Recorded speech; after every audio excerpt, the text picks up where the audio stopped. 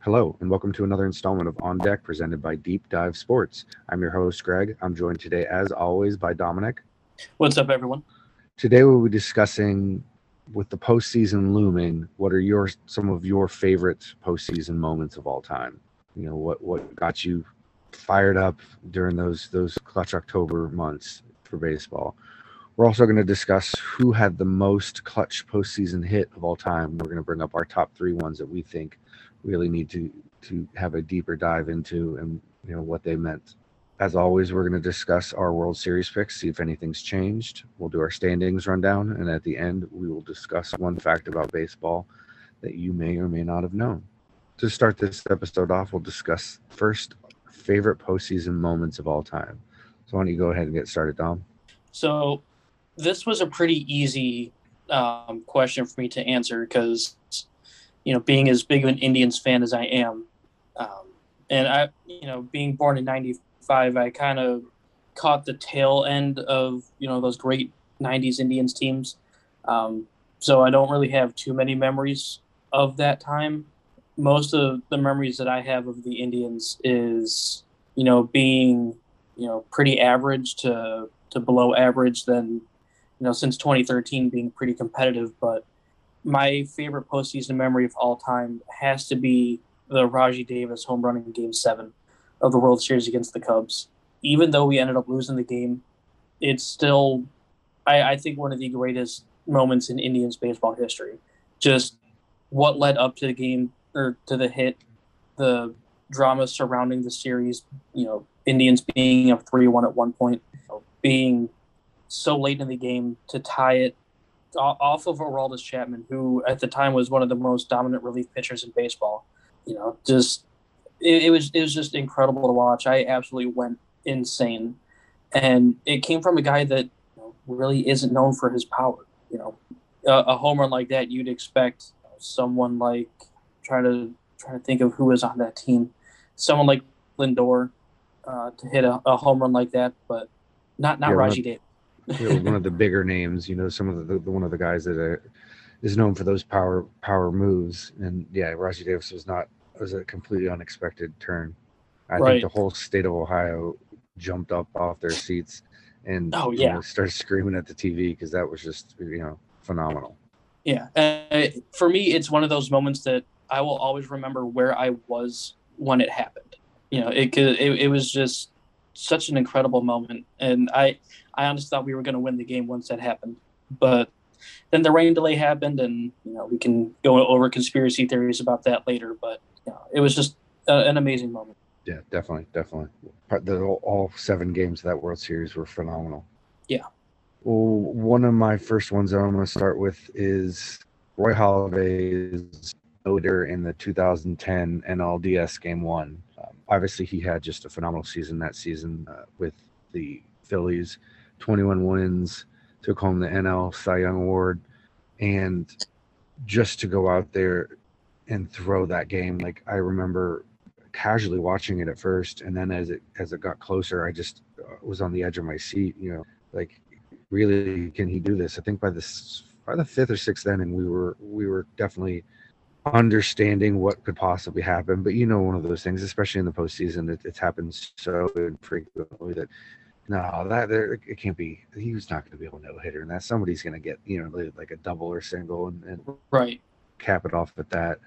But 104 pitches, no hit the Reds. He struck out 8, just walked 1. It was just phenomenal. And I think, if I'm not correct, it was just the second no hitter in postseason history as of that Hmm. time. So it was just lights out, phenomenal. Obviously, he went on to retire, and some tragic stuff happened. But he's definitely in our thoughts and prayers, as well as his family in that aspect. But I just definitely, that was one of those postseason moments that I remember in this later era of baseball, because I think you go through different stages with baseball. You go through baseball as a kid, Yep. you go through baseball as a teenager, and then even as an adult, you go through different stages of loving the baseball, and that was definitely, like, for me, and becoming an adult and kind of respecting the game a little bit differently. Yeah. Absolutely. My ultimate top number one postseason memory that I ever have was Curt Schilling's bloody sock in the start of the ALCS 2004 Game 6. It's the stuff of legends. It's the stuff, Yeah. When you saw him fall out in Game 1 and just limp off the field, and 3 innings and just, I think, 6 runs allowed, that it's over. It's completely over there, and I know the Sox did, and obviously we're just at that point down, back to a 3-1 record, and the Yankees were basically, just a good couple hits away from taking us out. But when they announced Schilling was going to be starting Game 6, it was like, oh, this is going to be bad. Is it going to be like a Pedro moment where they're putting him out there when he doesn't need to be out there, and it's just going to make us look bad? And I remember even saying to one of my best friends, I said, is this just pride? Is he just going out there to say that I'm not going to let them beat me and do damage more to himself and more to the team than needed to be? And then once he took the mound and you saw the bloody sock, it was just like, this is the game, stuff of legends. Like I said before, he just pitched phenomenal. They sutured that tendon, and I think that from what the doctor had said, he'd only done that surgery on a cadaver before. He'd never actually done that on a live patient. So to suture that tendon and then to put him out there, and obviously you see that blood coming through in the padding, and I know there's conspiracy theories that say, oh, that was all just for the cameras and it was taken care of better, but no, that man hobbled out there on a bum leg and pitched a gem. Yeah, that's one of the greatest moments in baseball history, in my opinion. Not let alone postseason baseball. I think that's one of the greatest moments just in baseball history. And like you said, it truly is, the stuff of legends. It's almost like folklore at this point. Like Curt Schilling, a Hall of Fame pitcher, hobbles out there on a bad leg, bleeding through his sock, and pitches one of the greatest games of his life. Well, hopefully he'll be a Hall of Famer. Not quite yet. Yeah. Well, his career stats back up the fact that he should be in the Hall of Fame, but which is, whether he gets it down the road is to be seen. Yeah, we've discussed this. This is his last year on the ballot, so I think he should have been in a long time ago. And well, we've had that discussion on our Hall of Fame snubs episode. So if you haven't listened to that before, take a look back on that episode and see who else has not made it into the Hall of Fame and possibly should be. So moving forward with this postseason trend, we're going to talk about the top 3 clutch postseason hits of all time and what we think that is. So Dom. So I'm going to order this in what I think will be like the number 3 most clutch hit on to number 1. And I was telling Greg before we started recording, there are probably other hits that people could think would be more clutch than these, but I just picked ones that I was around long enough to remember. So there were probably, hits in, 70s, 80s that you could probably consider more clutch, but I wasn't around to witness it. So I only picked ones that I remember. So number 3 for me would be 2019 Game 7 of the World Series. Howie Kendrick hits the go-ahead home run in the bottom of the 7th against the Astros to take the lead in the World Series. They never gave up the lead again. Because of that home run, the Nationals beat the Astros in the World Series. And again, like we talked about earlier with the Raji Davis home run, it came from a guy that you really wouldn't expect, a big home run to come from. And the fact that it was against the Astros, a team that I absolutely despise. But Game 7 of the World Series, it just doesn't get any better than that. If it wasn't for that home run, the Nationals don't win that game. They don't win the World Series. Yeah. Going on to my number 2 most clutch hit, Tony Womack, 2001, Game 7 of the World Series against the Yankees. It's the bottom of the 9th. There's 1 out, and he hits a double to tie the game off Mariano Rivera. Now, it wasn't the walk-off hit that won them the World Series, but if it wasn't for that double to tie the game, that walk-off hit doesn't happen. So, and the fact that it was against Mariano Rivera, the greatest closer of all time, the dude never blows saves, No, not at but all. he blew that one, and because of that hit, the Diamondbacks won the World Series against the Yankees. It was truly a David versus Goliath World Series. And you got the almighty Yankees going up against the Diamondbacks, who have never been to the World Series, were a relatively new franchise with no history, to just go and beat them in 7 games. It just doesn't get any better than that. I was so happy watching it. I know I was only 6 at the time, but it's honestly one of my earliest baseball memories. Yeah, anybody that put money down on the Diamondbacks that year walked away with a load of cash. Yeah. Oh yeah. But going into my most clutch hit of all time, I talked about it earlier, is also my favorite baseball memory or playoff memory. Rajai Davis's 2016 home run in Game 7 of the World Series. I know we didn't end up winning it, but just the fact that it was so late in the game to tie it, knowing that we would still have another inning to potentially win this in the bottom of the ninth, off of, at the time, the arguably the best relief pitcher in baseball. It's just it was incredible, and it couldn't have happened at a more dire time of the game, because we were down. It was getting towards the end of the game. If we don't tie the game in the bottom of the 8th, then it'd take a miracle in the bottom of the ninth to win it. It really it gave us the momentum late in the game to win it. And, if we ended up winning it, I think there'd be a Rajai Davis statue outside of Progressive Field. But unfortunately, the Cubs took the lead in the top of the ninth, and Indians couldn't, pull through at the end of the day. But I think that moment has to be my most clutch performance ever. Yeah, definitely. Clutch doesn't necessarily mean, translate to wins, but when your team needs you and you need to be there for them, that's what clutch means. Yeah. Obviously, I'm a touch older than Dominic, so my baseball memories go just slightly a little bit farther back than his. But I'm also kind of basing that same premise on, I'm going off of clutch from what I remember and what I saw and where I was at in my baseball life to think that had to be amazing. Like I said, there's many clutch moments postseason in the 60s, 70s. And so my first one is Kirby Puckett's walk-off home run in the 1991 World Series Game 6. They were down 3-2, the Braves in the World Series. So this was like a win or go home type of game. And they had jumped out to a 2-0 lead in the first inning. The Braves tied things up 2-2 in the top of the 5th. But the Twins once again took the lead with a run in the bottom of the inning. Mark Lemke, I don't know if you remember him.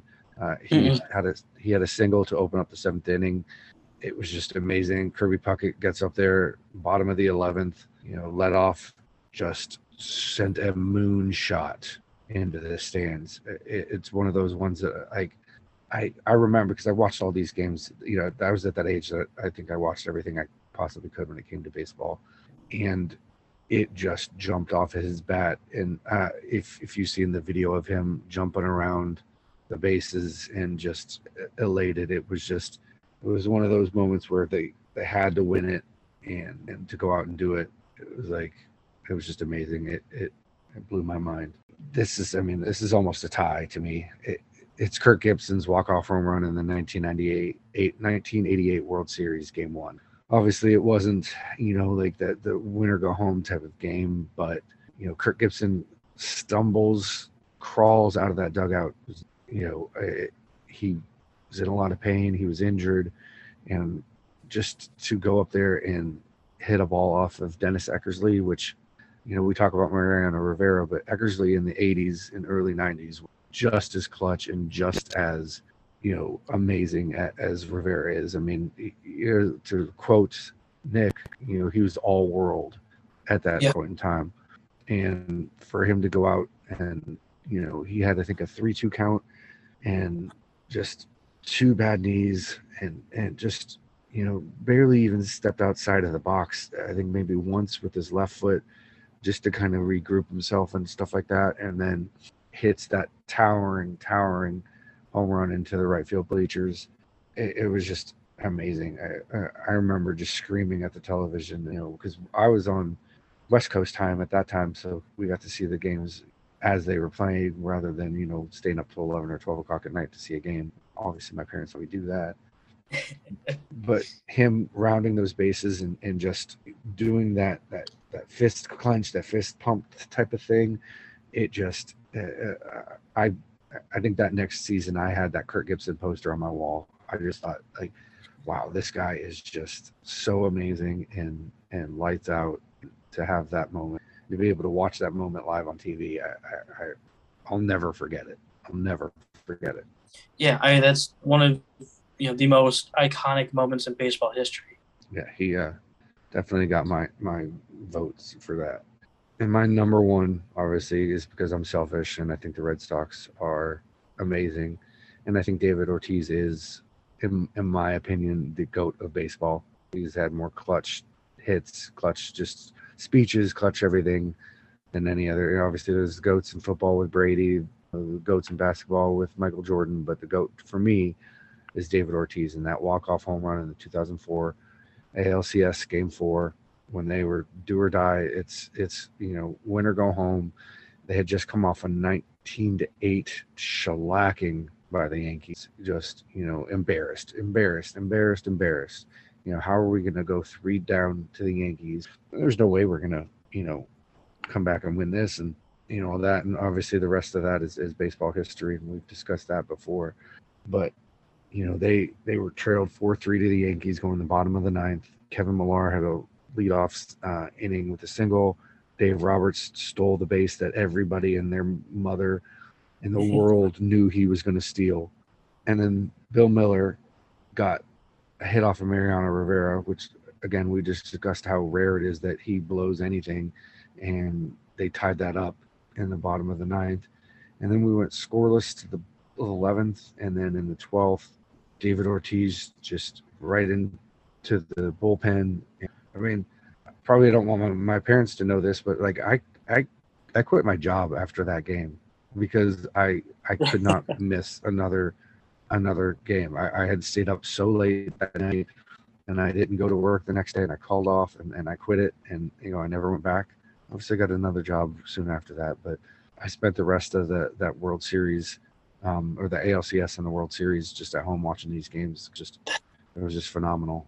Obviously, they went on to win the World Series against the Cardinals, but it was just that was like almost a defining moment for me in my life. I just remember loving the game of baseball, but really getting reinvigorated with that, and really just could not believe what I was seeing. And then to have it be my team, you see it in a lot of things, but to have it be your team when it's happening is so. Moving on, we're going to talk about our World Series picks and if they have changed. So Dominic, we'll start with you.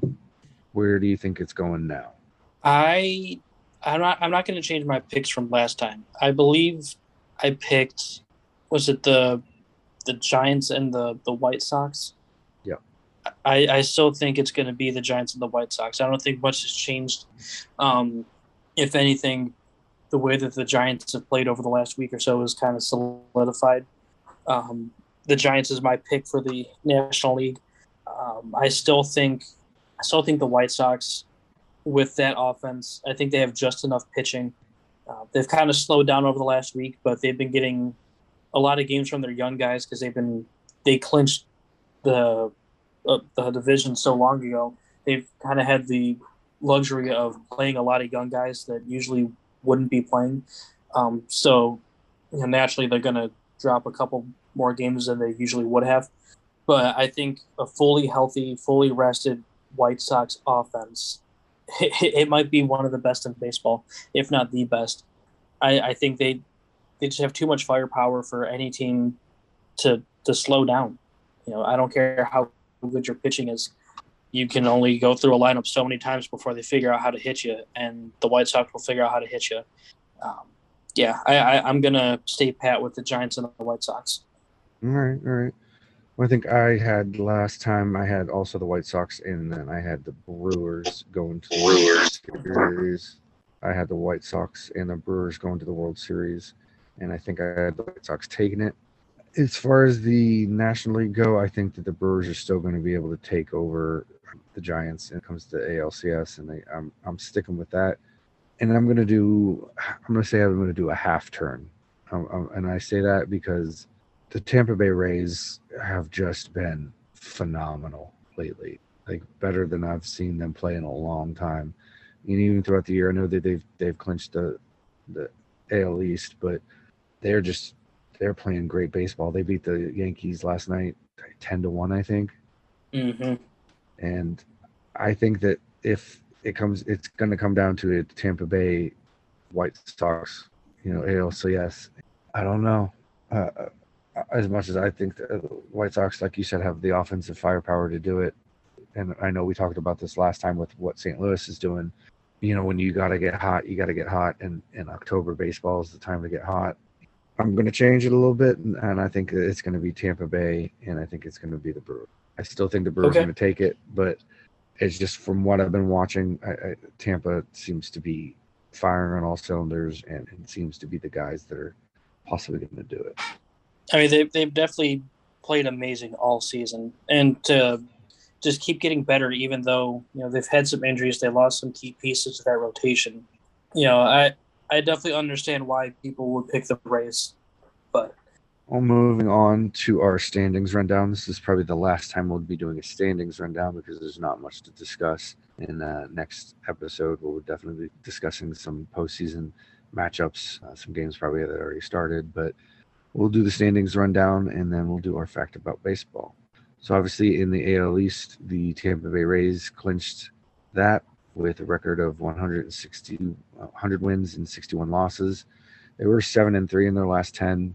But like I said, they clinched it, and they've got the number one seed in the AL postseason. Chicago White Sox, they've clinched that since like June, probably. They clinched the AL Central, 93 and 68.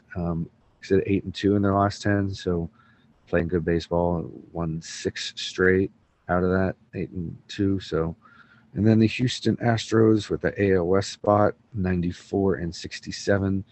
Astros though are 4-6 in their last 10, so let's see if that translates into postseason play or not. If that slump continues, moving on to the National League, Atlanta 87 and 73. They are 8-2 in their last 10. They only have a 1-game win streak at this point in time, and then Milwaukee with that AL Central spot, 95 and 66. They are also slumping a little bit with a 4-6 record in their last 10, and they've lost 3 in a row. So hopefully, like we discussed kind of with the White Sox, is that it's just a little bit of a, playing the young guys and get, guys some preparation for play if it comes down to it. And then in the National League West, you've got San Francisco, 106 wins, which is just amazing. Obviously, they're 1-game win ahead of the Dodgers with 105 wins, but San Francisco's got the 106 wins, 55 losses. San Francisco is 8-2 in their last 10. Dodgers are also 8-2 in their last 10. So then when it looks at the wild card, today is going to be the day to watch baseball. So obviously you're going to be listening to this tomorrow on Monday, but Red Sox, we've got the Yankees, we've got Seattle, we've got Toronto. Obviously, the Red Sox and the Yankees are tied for the 1 and 2 spot in the wild card with records of 91 and 70. Boston's 5-5 in their last 10. Yankees are 7-3 in their last 10, but Red Sox have a 2-game win streak, and Yankees have a 2-game losing streak. So we will see today if either Seattle or Toronto could possibly get into that extra spot if the Red Sox win out today. Or if they lose, are we going to have tie games, and are we going to have a tiebreaker game, which we haven't had that only but once or twice before, so that's going to be fun to watch. And then in the National League, the wild card obviously has been solidified with Dodgers and St. Louis. Dodgers are set on a 6-game win streak, 8-2, but St. Louis is also 8-2 on their last 10 one-game losing streak right now. So that'll be really interesting to see it by the end of today what is to happen and how the post matchups will wrap up. As of right now, it's going to be Red Sox and the Yankees in a wild card. They will go up against Tampa Bay's number 1 seed. You got the Houston Astros and the Chicago White Sox at the 2 and 3 seed going into their ALDS. And then we have the wild card on National League side, as stated before, St. Louis and the Dodgers. Whoever wins that game will go on to play the number 1 seed Giants. And then we have the number 2 seed Brewers, number 3 seed Atlanta. And I think that that's probably going to be the easiest seed of all of them for the Brewers to beat Atlanta. We'll see, and we will discuss this next episode and what will happen. So moving to our final segment, we're going to have one fact about baseball that you may or may not have known. So Dom, we'll go ahead and get started. So when looking at baseball today, length of play, or like just how long the games are, is a, I guess, hot topic. But my interesting fact takes the length of the game to a whole nother level. The longest major league game was 8 hours and 6 minutes and lasted 25 innings. And it was a 7-6 victory with the White Sox beating the Milwaukee Brewers. 25 innings in one game for one game, going 8 hours. Like that's a whole work day. Yeah. It in the time it took to play that one game, you could have watched 2.5 normal games. Yeah. Wow. I had no idea that was that long. Yeah. I had a feeling that the longest game ever would have been something crazy like that, but not 8 hours. Well, that's it for this edition of On Deck, presented by Deep Dive Sports. Again, my name is Greg, and I'm today by Dominic. Thank you for listening, and we will talk to you next time. Hey, everyone. Thank you for listening.